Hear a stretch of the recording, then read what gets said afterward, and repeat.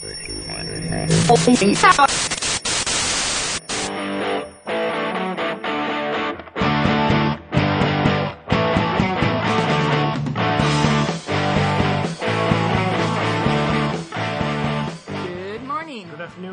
evening. Welcome to Myth Take, a fresh take on ancient myth.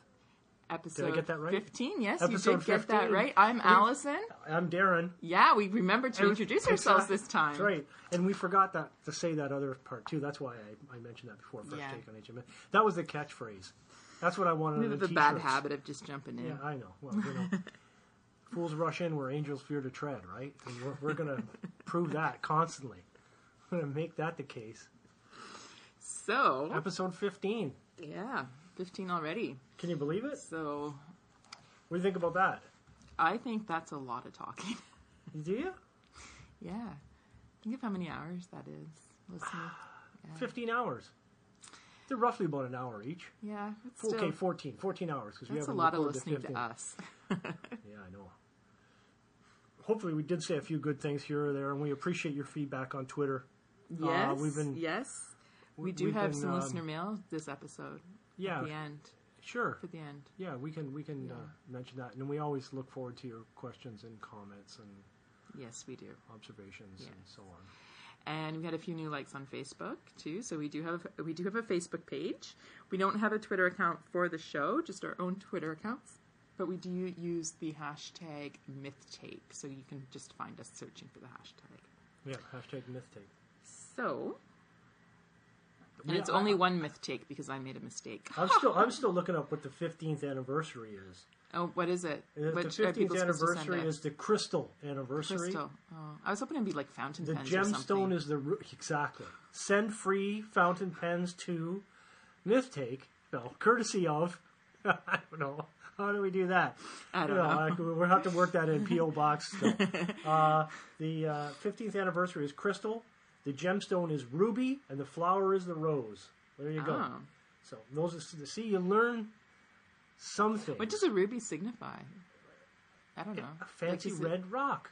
Fancy red rock. I don't know. What's it signify? No, I was just curious. If precious stones signify anything? I was trying desperately to find a segue into our passage for tonight. Oh. And I was thinking maybe rubies, passion. Well, we did have a flash. Yeah, I know. Oh, but I don't know if that's the case. No, that's not so the okay. Bloodstone. So we have no segue. Not really. No. We're so good at introductions. We bring our podcast to a screeching halt before we get started. Absolutely. Yeah, I wouldn't expect anything other than our listeners would be disappointed. Well, we did tweet out a clue. A couple of clues. I tweeted one out too. Yes. And I put a clue on our Facebook. But we will tell you, dear listeners, our podcast title will tell you that we are looking at Heroes at Home. And we're doing a two-parter. Yes. Two-parter? I don't know. Maybe we can extend it to more in the future. But anyway, two-parter for now. It's planned 2 parts. And it's a bit of a play on words. Yes. And our heroes that we are looking at, or hero, I don't know, is Heracles and Megara. Yes. So, Megara. I was just going to say, but we're not really looking at Heracles. We're looking at Megara more so. So we're looking at Heracles, the play by Euripides. Yes. But we're more focused on, and when we say heroes at home, we mean sort of the women at home, right? The wives of the hero. In this case, Megara. Yeah. Right? Often an overlooked character in an overlooked area.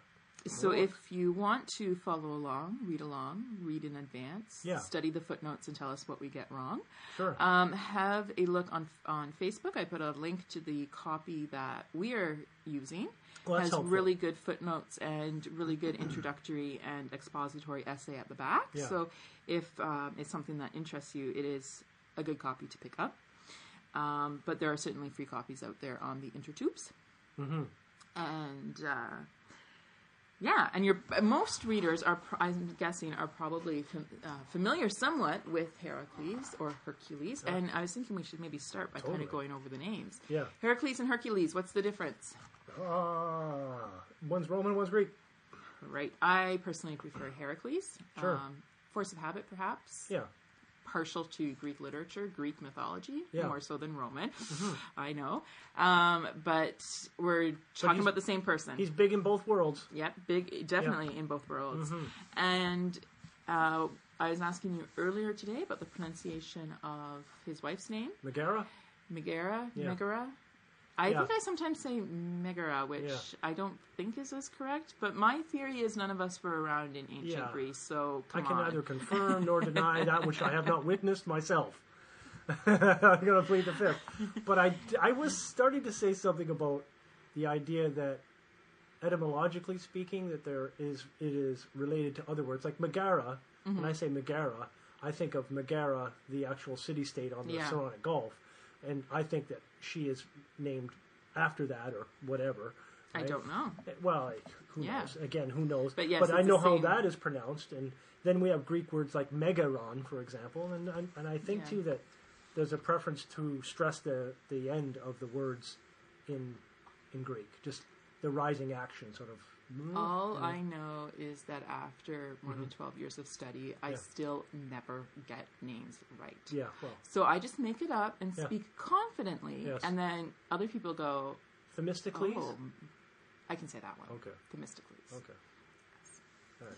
Anyway, yes. That's because Themis, right? But what if you said Themistocles? Right? Well, students... Or what about people who students say get tripped up with names. Aristophanes instead of Aristophanes? Like, I wasn't there and I don't know and I've heard it both ways. Right? Students, I know, get tripped up with names. And I always tell them, just speak it confidently because... We'll get it. Just be confident in whatever pronunciation you go with. And then the worst that happens is you get it wrong. Best that happens... You get it right. You get it right. So just be confident. That's... Like anything in life. All right, let's move ahead. Confidently wrong. Yes. Little aside, though. It reminds me of my high school music teacher who would say, a wrong note played timidly is a wrong note. A wrong note played confidently is interpretation. Ah. So there you go. Oh, I played a lot of wrong notes. Good. Anyway, yes. So our passage tonight is from this lovely play by Euripides. And one of the things, of course, as with all the other myths that we're dealing with, by the time they get around to Euripides, these are traditional myths that he's dealing with. And we tend to think of the myth of Heracles in a very particular way. Sure. But there is never just one interpretation of myth, or never just one version of the myth. There are always multiple versions floating around, different variations, depending on where and when you are in history. Yeah. And, of course, when the myths get in the hands of the playwrights and the poets, who are our sources today, they, of course, make changes and they play with things to surprise their audience, to make political statements, etc., etc. So, this particular version of Heracles' story in this episode that Euripides gives us is a bit different from what people might be familiar with. So, don't get your knickers in a knot. No.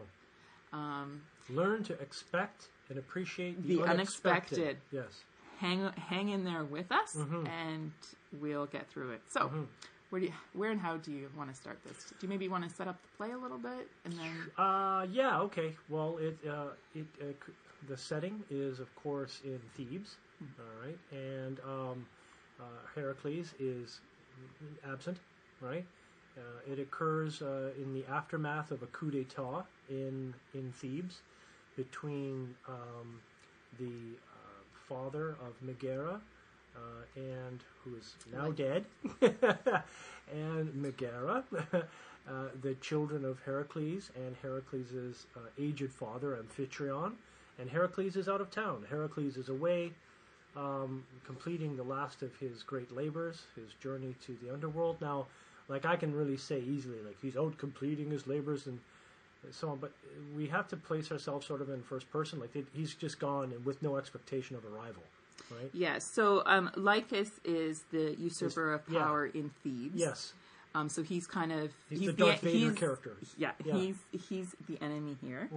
And yes, so one of those changes that I just mentioned is that Euripides has Heracles doing his labors before he murders his family. Family very Spoiler much alert, alive. he Spoiler murders alert. his family. Yeah, traditional myth. Yeah. Right. There's got to be murder and killing in it Yes. somehow if it's a myth. Absolutely. So already from the get-go, we know Euripides is doing something a little bit different Unique, here yeah. from other versions that we might be Right, familiar with. and with one simple alteration to the traditional tale, right? Euripides is able to address specific themes with his sort of reinterpretation of the myth of Heracles. Instead of the labors following the murder of the children and his wife, we get a reversal of that. We get the labors being completed first, right? So our play opens with Amphitryon, who gives us the prologue to the play, gives us the whole setup. This is a great thing about Greek plays. If you don't have the time to read the whole play, at least read the prologue. Attention and that students. tells you, attention students, Yeah. that tells you who's there, what's happening. It's all laid out for you. Usually, yeah. More or less. I mean, there's of course going to be maybe a few interesting things. Sure. And Amphitryon, of course, is Zeus's mortal father. Zeus has a mortal father and an immortal father. His immortal father being Zeus. Yep. And Dual father motif. his mother. Quite common in the heroical realm. His mother.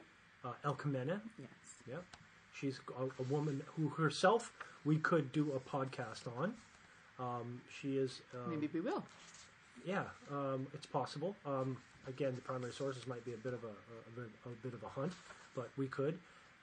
She is quite the character. Yeah. Right? Yeah. So Lycus has usurped power, and he is going after Heracles' family. Yeah, and Lycus is an invented character by Euripides. He doesn't have any mythological correlative. He's a guy. You need a bad guy, you know. In this case, Euripides makes Lycus. You need a king. You call him Creon, right? That's why there's so many Creons kicking around. In fact, if I'm not mistaken, I think the king of Thebes that has been killed in here by Lycus is Creon. Yeah. So you've got Creons in Thebes. You've got Creons all over the place, right? Yeah. So there you are. Right? There you have your background. Do you want to say anything about why he wants to kill Heracles' family? Well, I think it's kind of pretty clear, you know. And this is one of those things where, in order to complete his task and sort of sweep the city clean of any threats and potential threats in the future, he wants to eliminate them. He wants to eliminate Megara, eliminate Amphitryon, and eliminate the children. Because Creon is Megara's father. That's right. Yes. Yeah, okay. And she's the I just want that to be clear. Right, yes. Princess so of Thebes. he hasn't just decided that, okay, I'm going to take down Heracles. He wants to wipe out Heracles' family to wipe out potential threats to his throne. He's trying to consolidate his power. Yeah, consolidate his power, because they're kind of in the power dynamic, right? Yeah. They're connected. And they're also very vulnerable because Amphitryon is an old man and Heracles is off doing his labors. So they're very vulnerable. They're very vulnerable, but I would add a but to that. Yeah, okay, well, we don't have to go into that too much. So they take refuge in a temple. Well, at a sanctuary, a statue of Zeus Soter, right? They don't really go in it. It's not a building. It's a sort of, they just cling to it. I guess they are just described as clinging to it. Yeah. And again, it's this ancient idea, and we still allude to it in modern context, the idea of taking sanctuary, someplace sacred where somebody's not going to come in and attack you out of respect for the gods of that place. Yeah, and it's not Zeus. Really working so well with Lycus. And it is significant that it is Zeus, because Zeus is, of course, Heracles' divine father. Exactly, and that's one of the big themes of this play. Yeah. Right? And it's Zeus Soter, Zeus the savior, right? And if we also read in the play itself that Heracles erected that statue himself by his own hands to commemorate his victory over the minions, I believe, right? Or it might have been Thebes' liberation, over Orchomenos, one of them. But he built that, right? So that's a sort of testament and edifice not only to Zeus but also to Heracles' achievement, right? And that's where his family finds themselves clinging to in this in this moment of terror. So the play opens in a really dark place. Yeah. A tyrant has seized the throne. Yep. And is systematically emptying the land of his opposition. Well, he pretty much has, except for the chorus, right? So yes, and our chorus for this play too, because the chorus, old dudes.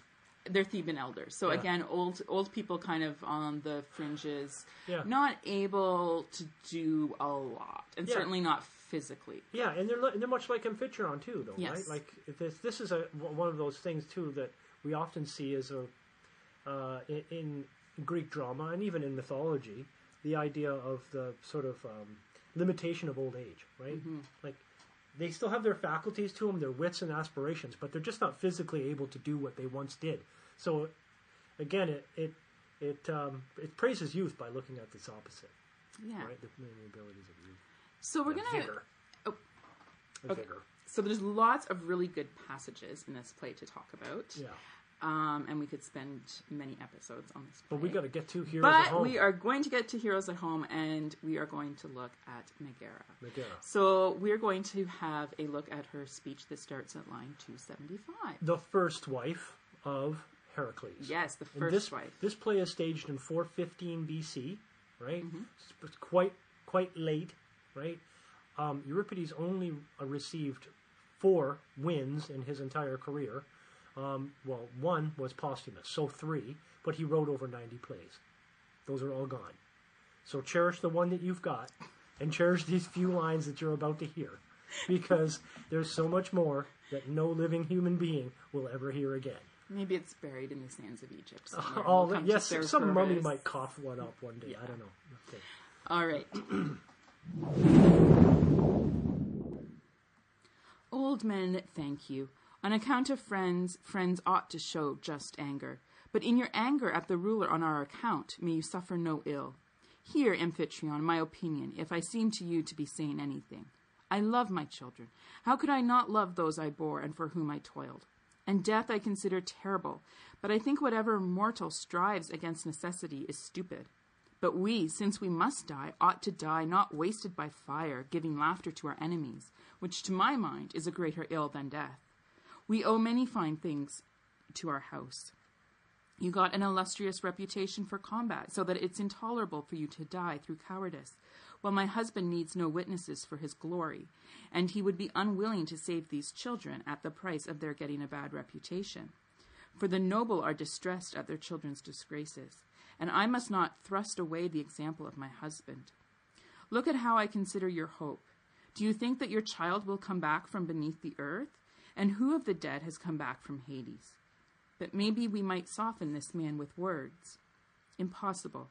One should flee the stupid enemy and yield to those who are wise and well-bred, since more easily, submitting to their sense of shame, you would come to a friendly agreement.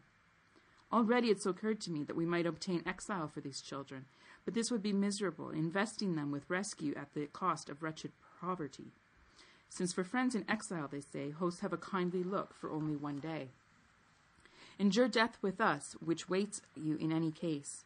We call upon your nobility, old man. Whoever struggles against the fortunes of the gods is eager, but his eagerness is senseless, for no one will ever make what must happen not happen. All right. There it is. Kind of depressing. It's Megara. Yeah. She's given up. Seems like it, right? But there's a nobility to it. Wouldn't you say? Yeah, and there's definitely a different focus or emphasis, different values. Yes. Than we would expect for today. We'd really expect something to be about resistance. You know, it's better to be alive and to be yes. in exile and coward, yeah. quote unquote cowardly. But this is really tied up in reputation. Yeah. And that really points to the shame culture sure. of the time, where it's what people say about you. And the acquisition of glory or kleos mm-hmm. that is so important. Well, and she does mention glory in there. Yeah, and she doesn't want to behave in a way that will bring any shame to Heracles or to the family. So Lycus has ordered his men to cut down trees and to build up to build up wood on the altar, and he wants to burn the family alive, which is horrible, and it's also horribly impious. Burn him out. So, what to do? I don't know. Well, it seems extremely fatalistic, but there's a certain nobility to it, that the choices that we make, even as we sort of face our own deaths, are those that are still important choices. They require deliberation and consideration. And Megara seems quite cognizant of that. I do think that she sees that their struggle or their resistance in this moment is futile, right? So when she talks about Amphitryon's role and sort of mimics, in a way, Amphitryon's hope in the previous lines and even his subsequent response, where he keeps saying, hold up, right? Whereas, even sort of, he mentioned something about, the winds of fortune do eventually, of ill fortune can change, right?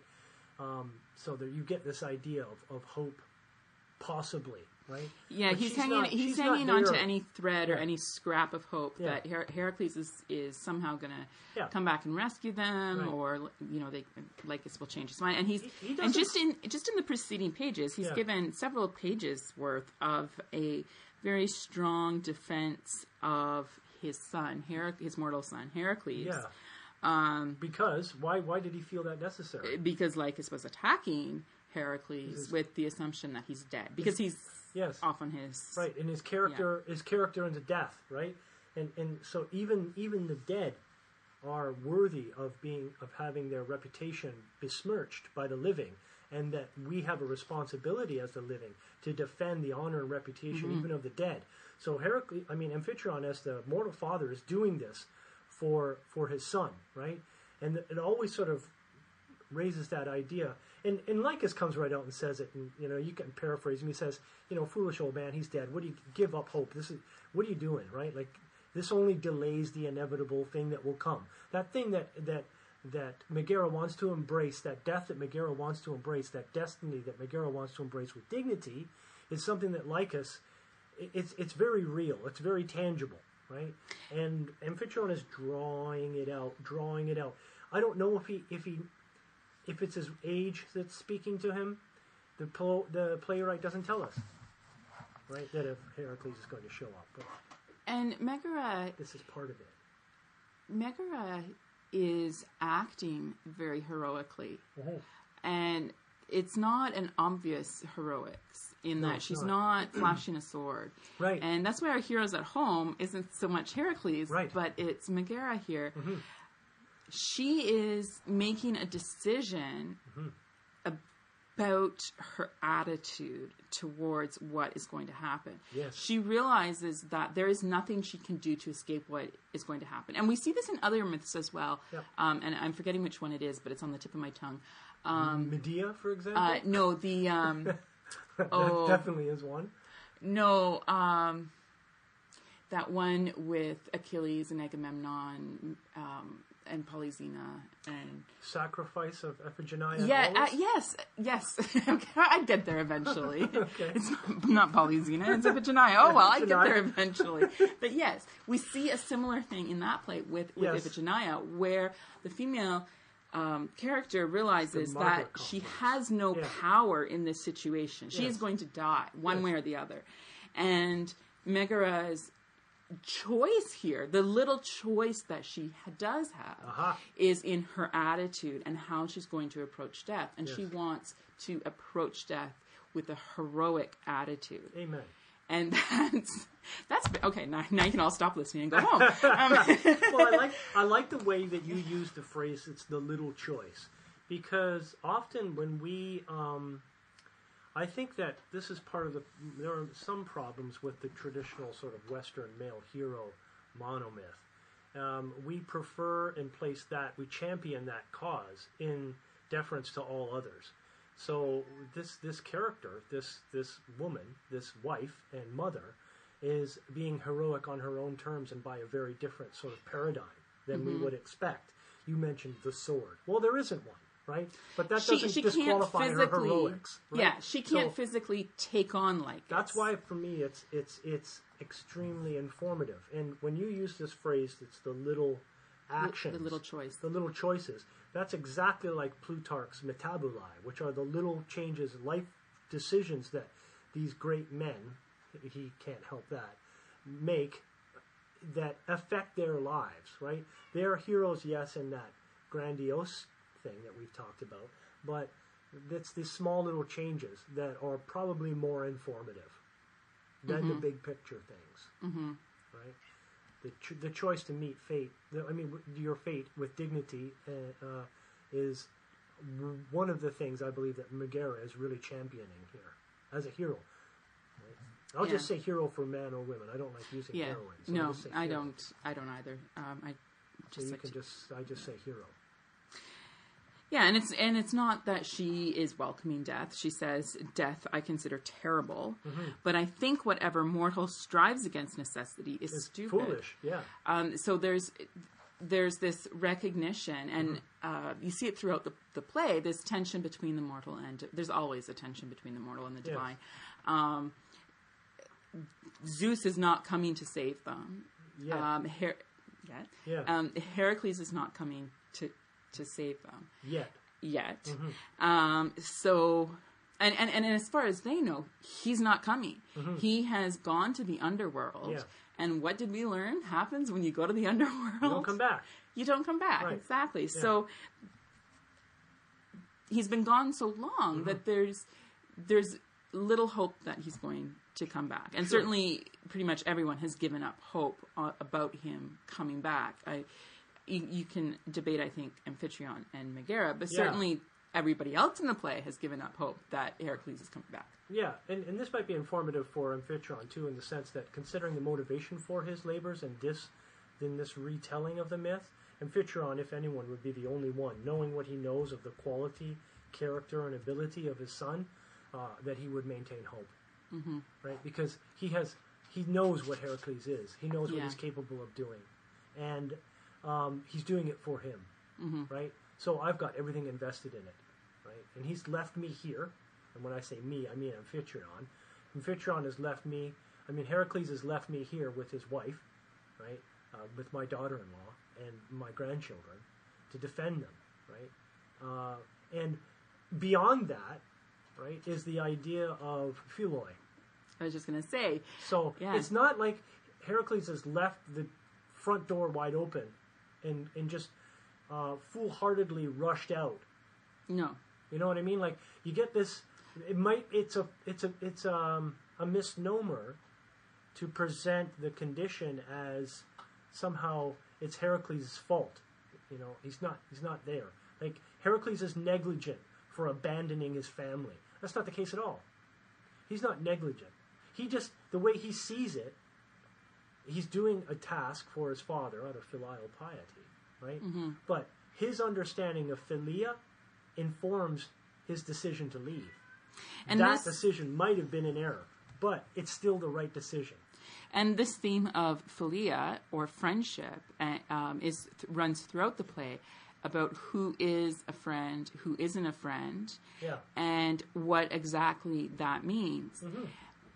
Megara and Amphitryon are discovering that they are without friends. There is nobody stepping up to the plate for them.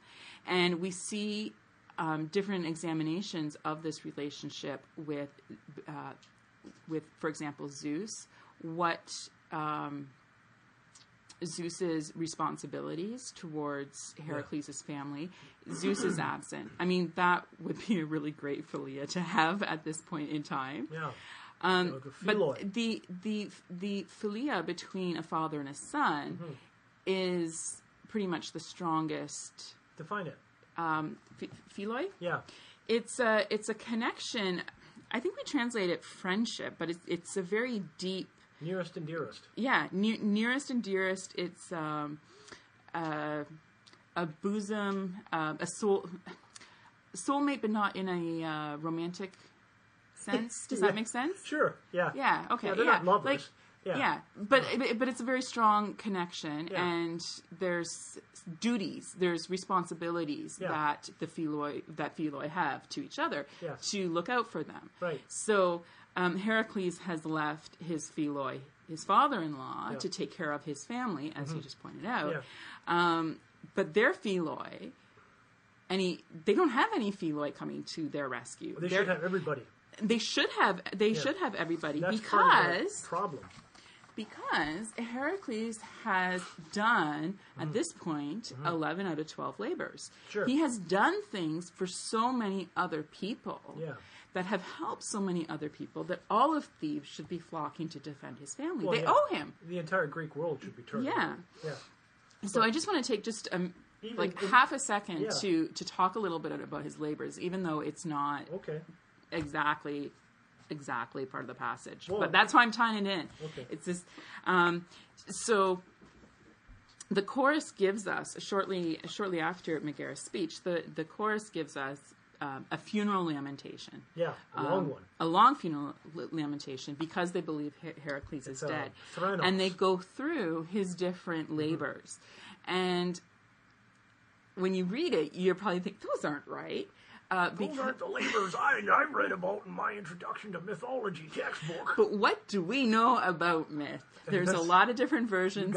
It's like nailing Jello to a wall to try to pin down like there's no one definitive herding cats, version. I love that. I love the herding cats. Yeah. So I'm herding one right now. Heracles has shown himself to be a Pan-Hellenic hero and a civilizing force. So he killed the Nemean lion. That always has to be the first the first one, because that's how he gets his lion cloak, right? Totally. If you're a shepherd in Nemea, Heracles is your best buddy now. He killed a tribe mountain-dwelling centaurs. Yep. And he Those killed guys, they always cause trouble. He killed the Golden Hind. In some versions, I think he doesn't kill it, does he? He just takes captures it. He just captures it. Yeah. Here, anyway, he's killed it. So he's gone through Greece. He's done these things in different places in Greece, where he's taken uncivilized and barbaric creatures or strange things and made the world safe from them. Dragon Slayer. And also Diomedes' mares, the horses that eat people.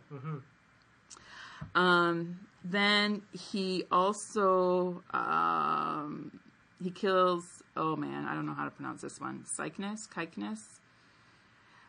Which we don't really know very much about. He's a son of the war god Ares, who beheaded strangers on their way to Apollo's shrine at Delphi. I don't know anything about this guy, but anyway, Heracles kills him as part of his labors. How's that? Euripides tells us this. That sounds like a conflation of one of the Thesean labors. One of these brigands that accost travelers. And it's a civilizer, the hero goes from one town to another. But that ties into the theme of Philia, right? Because Caicus is murdering strangers who are on their way to Delphi. And so Euripides has chosen this deed because it highlights this theme of Philia and justice, apparently. I don't know. I wrote that down, so I'm guessing that I have. At one point, that's made sense to me. Sure. And then Heracles has also gone to the far west and the western edge of the world and gotten the golden apples. Good old golden apples. Do I get to mention my theory again about them being oranges? I sure. think I've mentioned that every time they come up. They're oranges. Then he does something about the sea, making calm waters for mortal oarsmen. No, even the editors on this edition Taming are the waters of the earth. The seventh labor in this song is rather unspecifically expressed. Yep. We don't really know what this is referring to, unfortunately. Sure. It's a long tradition. We've lost this. Then he goes as part of that, he holds up the sky. Temporarily. He goes in the opposite direction to the east, where he meets. He gets the girdle of Hippolyta, the Amazon. That's a romantic hero trait. Yeah. Yeah. Wonder Woman. Yeah. Yeah. Then he kills the Hydra. Uh-huh. He kills the herdsman. Geryon? Yep. The cattle of Geryon. Then he goes down to Hades, where he's supposed to bring back Cerberus. So that's where he is. Terms. Catabasis. Okay. Yeah. So my whole point of going through that, not just to go through it, Elaboration my whole point was to emphasize the Greek world owes Heracles a huge debt.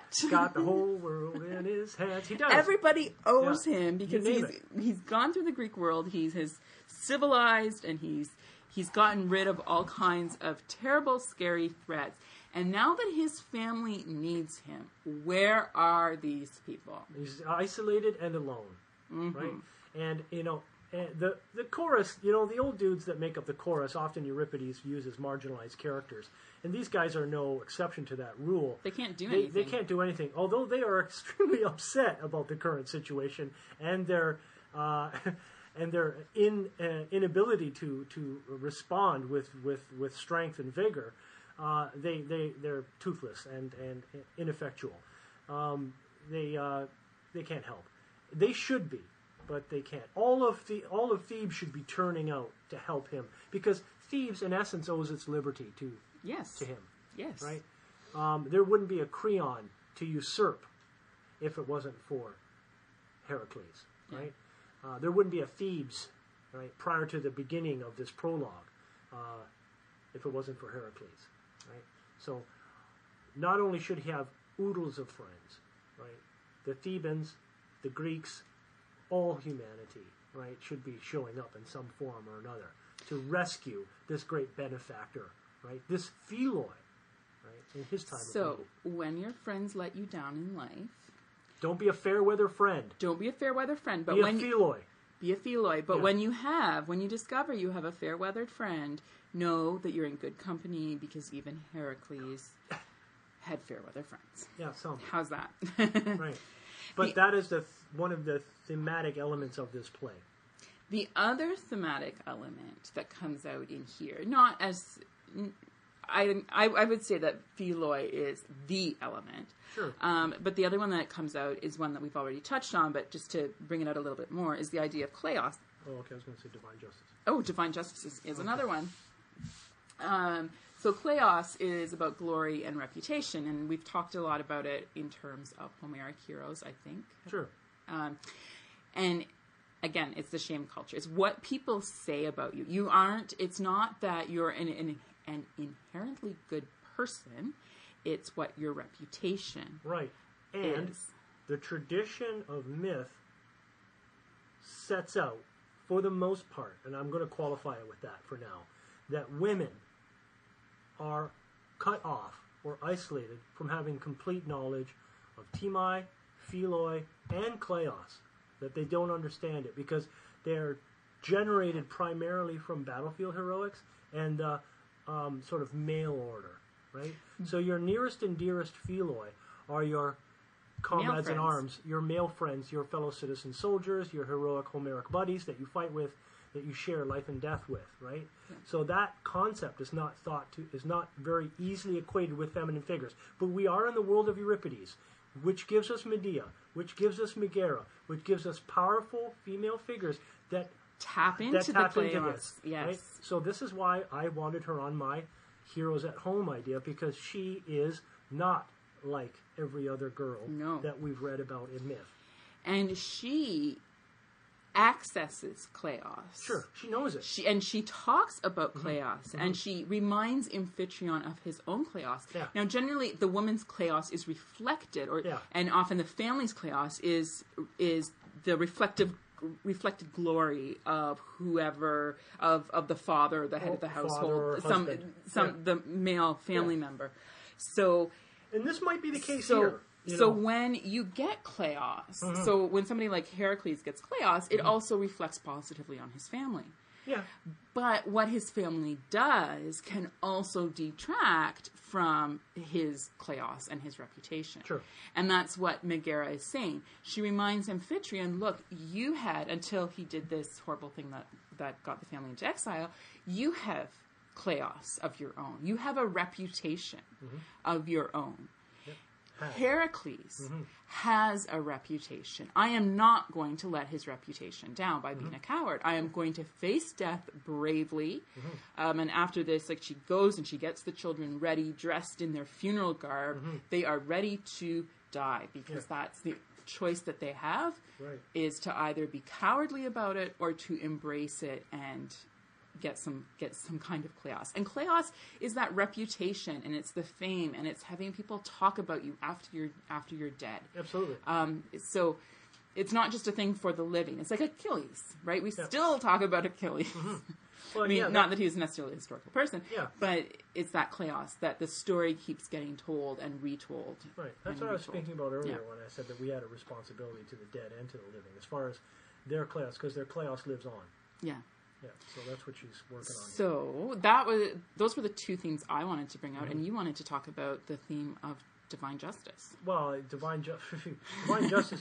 This is a very fatalistic, nihilistic vision that Megara has, and like you said, it is a kind of a dark world that she is choosing to enter into with some modicum of dignity and respect. And I like your idea of saying that her understanding of heroic kleos comes as a result of her association with her husband. And her husband here, of course, is the demigod hero Heracles. And you want to say this because it needs to be made plain. There is no hero in all of myth that is anywhere near the level of exceptional quality and fame and kleos that Heracles is at. Yeah. So he is the mold from which all other sort of versions are cast, right? And he, if you're married to such a figure as Heracles, you become, not only do you reflect his great glory, right? A la Megara, Amphitryon, the children, but you become defined by it and penetrated by it in some way, right? So I think this is one of the things that Euripides is getting at with this character of Megara. And I just wanted to branch out just a little bit from what you were saying about the whole idea of heroes, because we tend to think of heroes in altruistic terms, that these are people who are supernatural people or whatever, who do good things for other people, a la Superman, Supergirl, whatever. Right. Not so the case with the ancient Greeks. No. The hero, what makes somebody a hero is having kleos, is having earned kleos. And that can come in that many is ways. Not, and often is not pretty. You see, you notice how Megara here is contemplating a world of action that includes her culpability in the murder of her own children. Yeah. Now, this is exactly the case that people vilify and deify Medea for. Yeah. But she's the one who's holding the hand on the sword that's doing it. And but we're having two different sort of discussions and two different reactions, both by the same playwright, both using similar themes with women to explore those qualities, right? And I think we talked about that passage from Medea in our very first episode. It's possible we might have jumped around it a little bit. Yeah. But yeah, exactly. So she's saying, I'm gonna, I'll kill my children and myself. Will die heroically. Sure. And then be burnt, and then her decision will lead to their death. She's not directly responsible for it, but indirectly. Again, it's a semantic argument. Yeah. They will meet their death because she is choosing to do it right now. She is choosing to say, okay, let's get it done. Let me prepare them for the underworld. Yeah. Right? Put their robes and wreaths on their heads and get ready to make that transition. Right? Yeah, and that's why exile is not an option. There is no glory in exile. There is no kleos. Exile is shame. Mm-hmm. It is shame. It is being unwanted, and it is starting from nothing. Yeah. And being nobody and going nowhere. Absolutely. Yeah, and she talks about that. She says that, in the beginning, the strangers look on you favorably, but then one day. Yeah, for a day, but then they look on you with, stranger's eyes or something like that, right? So that wears off very quickly, right?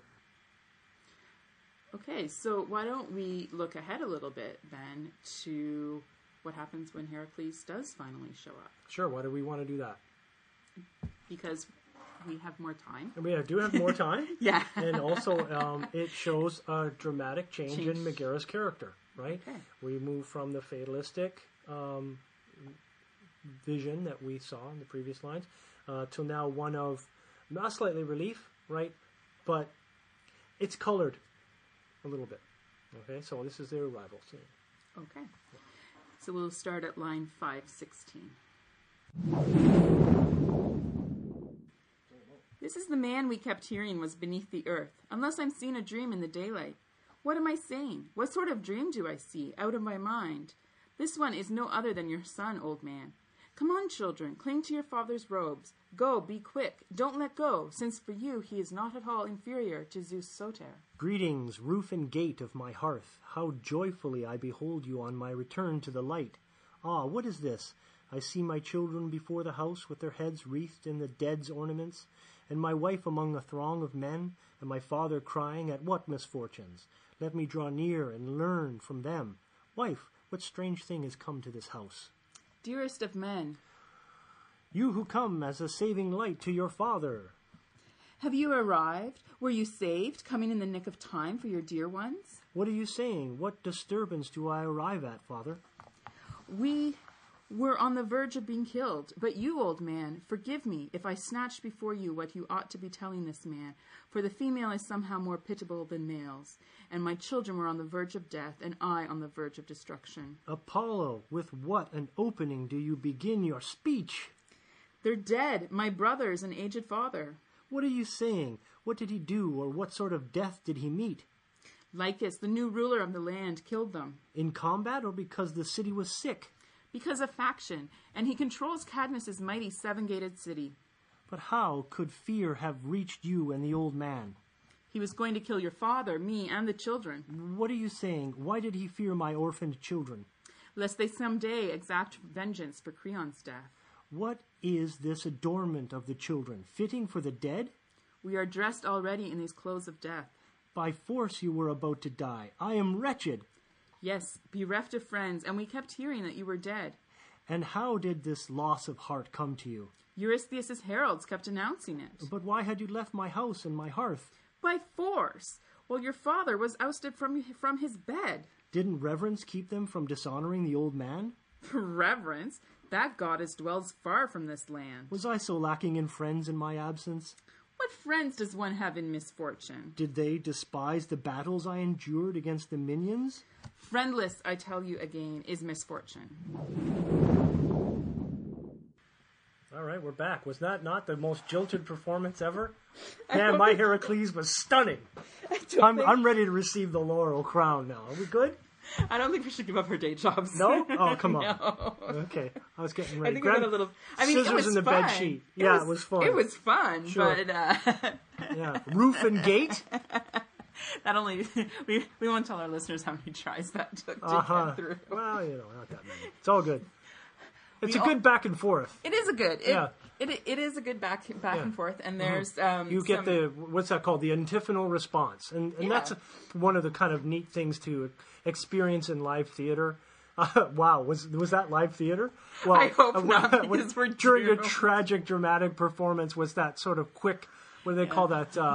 That quick back and forth. Repartee. Yeah, it's got a name like canto or something. Oh, I can't remember what it is, but it's one of those things, and you track it back and forth. But you get Megara, and of course you get I played, if you were not able to detect, of course, the stunned, the shocked, right? Heracles, right? Returned at that precipitous moment. In the nick of time. Yes, the peripeteia, the reversal of fortune. Right? Yes. Things suddenly turn, much like the sort of necessity and fortune that Megara referenced in her previous lines, right? It can turn for the good sometimes. Sometimes. Just as easily it can be like a catastrophe, right? A turn for the bad. Oh, yes. Yes, so we don't want that. We want to have something good, right? We want to have what would that be? I don't know. Who knows? I don't know. Dagathos? Eutrophos? I don't know. I don't know. Yeah. Okay. Something. So Heracles shows up in the nick of time, and people are like, "Wait a minute, who is this guy? Yeah. Is this really him?" Yeah. And Amphitryon. He's shocked at what he sees. He is, right? and he's completely confused. He doesn't understand what's going on. He doesn't even know that. I mean, he's been in the underworld. Right. He's like, it's worse than living under a rock. He has no idea what's going on.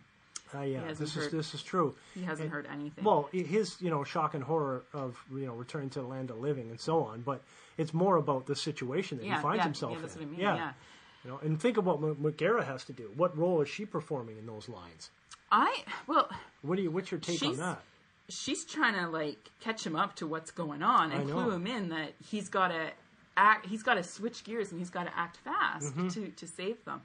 I really like that line 520 where she tells the children, "Come on, children, cling to your father's robes," and because of the imagery that we have them at the opening of the play clinging to a statue of Zeus Soter, clinging to these stone robes, and Zeus isn't doing anything to save them. Right. And now their father is here, and she's telling them, cling to him. For safety. And there's the deliverance. It's just a powerful contrast, I think, between this Zeus that should be helping them, the divine that should be helping out them, but now their own Daddy's coming to save them. Daddy's coming to save them. Has come to save them. A powerful motif in this play is family, is the role of family, both divine and mortal. And this notion is not only at the beginning, it's not only at this point, it's also at the end when Heracles has to cling to the robes of Theseus. So he helps him there. And the irony here, too, is that you know that, yes, they are clinging to Heracles to be saved from Lycus, but Heracles is the one that's going to kill them. Sure. Spoiler alert, Heracles kills them. Yeah, in a fit of madness. So there is... And his wife. Spoiler alert. There's some tension there, I think. Like, it's a powerful contrast from that movement. And how quickly we can go from one role to the next. Yeah. From good to evil, from justice to retribution, and all that. Because this is a theoxany. This play is, it's a theodicy, right? It just depicts the role of justice. Why do bad things happen to good people? These people don't deserve this.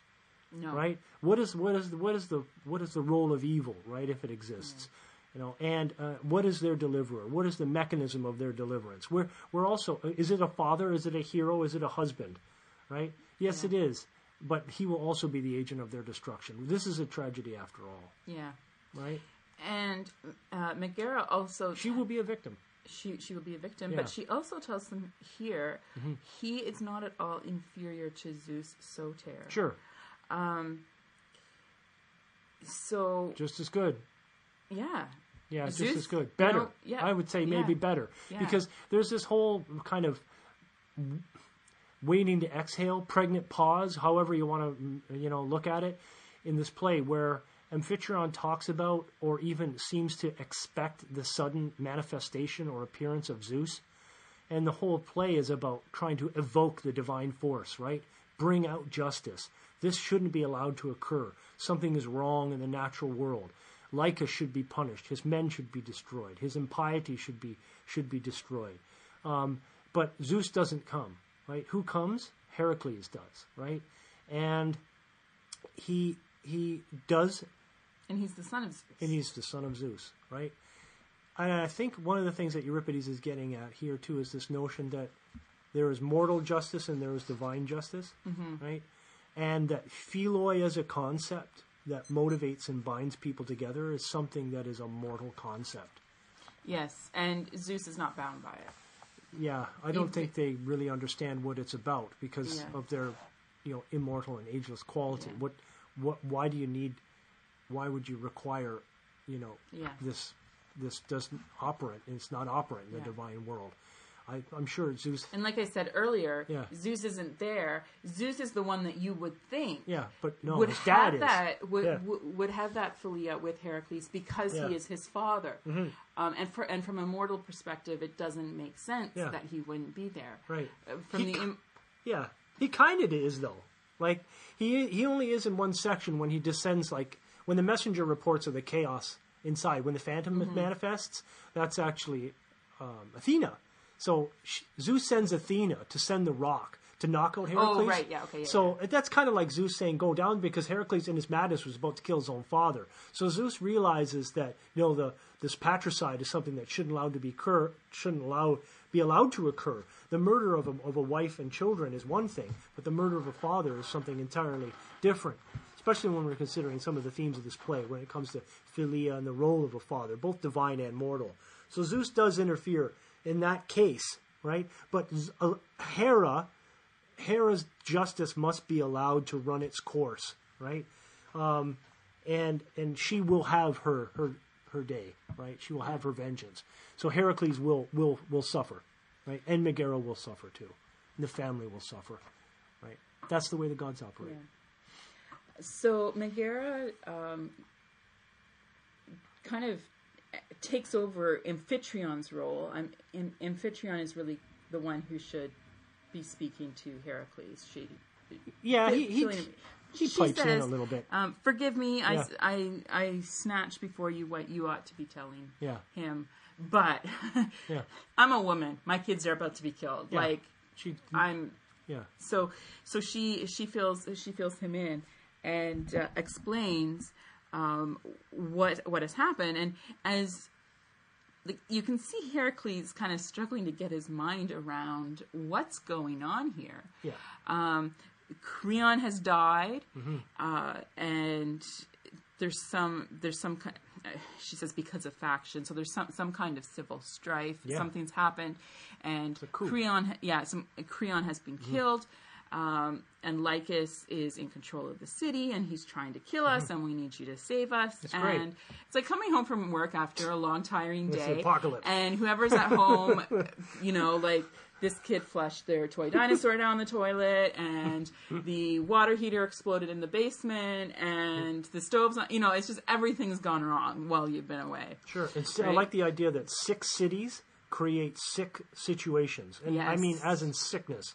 Yes. So like the city itself, the health and welfare of the city and the health and welfare of its citizens is indicative of its piety. There's something wrong here because Creon is gone, right? And Lycus, this impious, miasmatic, for lack of a better word, figure, like that infects Thebes. Yeah. And when you have this impiety in your midst, it affects not only the people around you, but the city itself. So the city is suffering a type of sickness, right? And when the hero is absent, he sees this very quickly. Though this is something that Megara is communicating to him in rapid fashion. And it's evidence in the face of his wife. It's evidenced in the situation, in the face of his father and the situation with his young children. And he's going to take action immediately. In fact, this is something that causes him to turn away from his heroic Kleos and deny the glory that was garnered to him from the successful completion of his labors, right? And he says, "Farewell, labors," right? Farewell, labors. So now is the time for the action of my right hand. I should have been doing, or concerning myself with the role of the father here, and not the hero. And I want to back up just a little bit from that is where Megara in the part that we read, she's trying to explain to Heracles, we don't have any friends. We don't have any friends. Right. And Heracles is, well, what do you mean we don't have any friends? Yeah. I've done all of these things. Like we said earlier, Greece should be all over this. Yeah. You should have all kinds of help. They shouldn't be pulling my father from his bed in the middle of the night to murder him.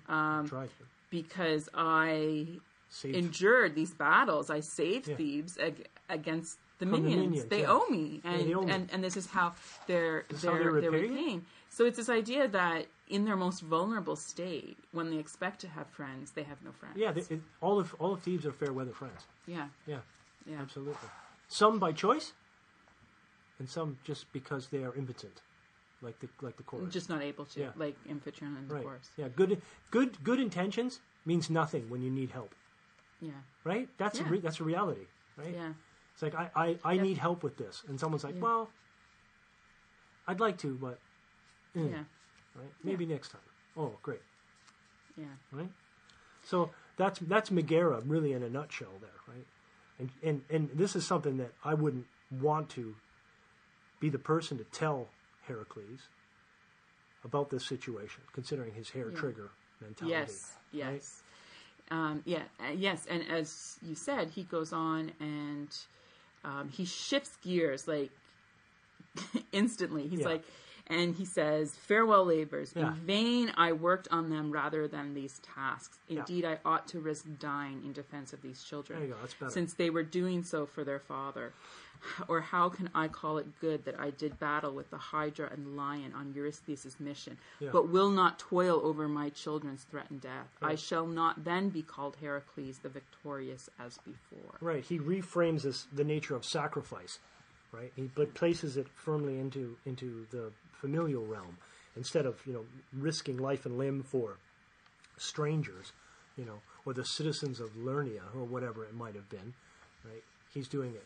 He wants to redo it and realizes that he should have been doing it all along for his family. So this fundamental alteration in the traditional myth by Euripides changes the whole characterization of Heracles. It makes him a human figure. It makes him an approachable figure, and it makes him a more pathetic figure that we're able to sympathize with, more sympathetic. Just by making one slight change. No longer is he a murderer seeking absolution through heroic deeds. He's a son helping a father return from exile, right? Who is a benefactor of all mankind, right? Who has an excellent family and an excellent wife, and returns home to find this situation, right? And he does fix the situation in that he goes and he kills Lycus. Yeah. And that's good. I mean, good for him and the family. But unfortunately, then he descends into this madness, and this would be... It's no fault of his own. Again, we'll from have the to outside. do a podcast on Lyssa Yeah. on its own. Right. And he goes on to kill his family, thinking that he is killing Lycus's... Eurystheus and his family. Yeah. And then Zeus sends Athena, pulls him back to his senses. Yeah, we don't need to run through all that. And then he does. He in fact is recuperated. But I like the Megara character. She does have a very noble center and a very sort of fatalistic vision, and her degree of sort of fortitude in her character on how she meets her death and her role as the wife of Heracles is something that we don't get a glimpse of very often, right, in Greek myth or even in tragic dramatic performances. But Euripides really likes that. And I think that her role in the play can be mirrored in some way by Hera's role in the play as well, because she is the wife of Zeus and Megara is the wife of Heracles. And how do they work together, right? Hera, they're not working together directly, but Hera has her own agenda, right? And she won't change her mind. Megara has her philosophy, personal philosophy, and she won't change her mind, right? And the destruction that this character in the middle, Heracles, wreaks on both of them, or causes them to do, whatever they do, is no small effect, right? Heracles kills Megara, right? And Heracles is defined by Hera, right? Mm-hmm. So these women surround him, right? And they reinforce and define the nature of his heroism. So, no man is an island, right? No hero is alone either. And Megara gets her Kleos. Yes. By being killed by Heracles. Sure. Because we're still talking about it. Yeah. But that idea that being killed by somebody heroic gives you some Kleos. Or be killed. Killed or be killed. Right. Wound or be wounded. Yeah. Either way, it still works out to the same arithmetic, right?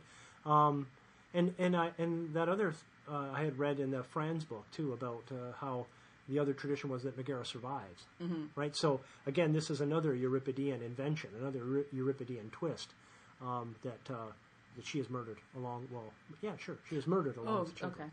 Okay. I didn't realize that was with Euripides. Yeah, those are other things, right? I don't know if he's responsible for it himself, but he does report it. The that different way. versions. There is other versions, right, where she does survive.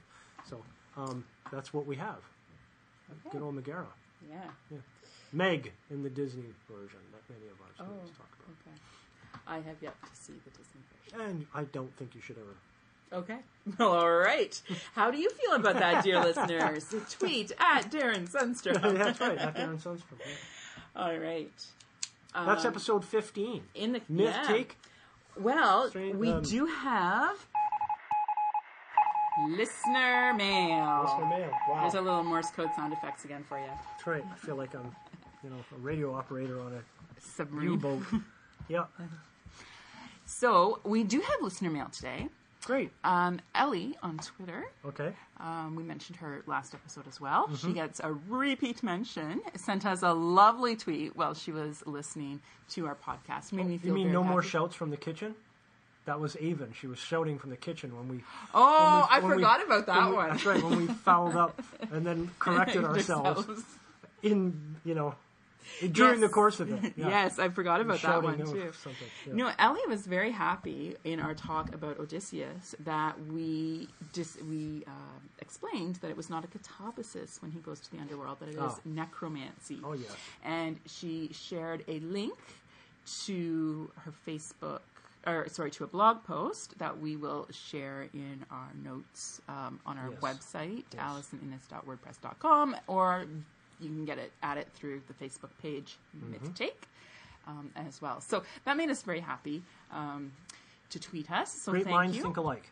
Yes, and how can it be catabasis if you don't actually go into the underworld? No. It is a Nacusis, though. For another day. But that's another day, another conversation. Yeah. So I think those two listener mails.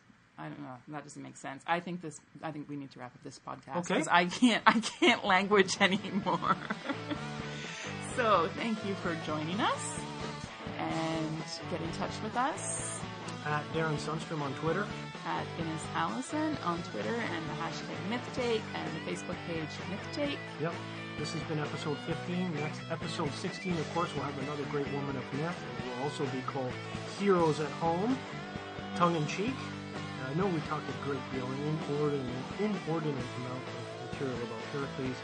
My apologies. The next one will be exclusively feminine and excellent. So we will see you next time. Good night.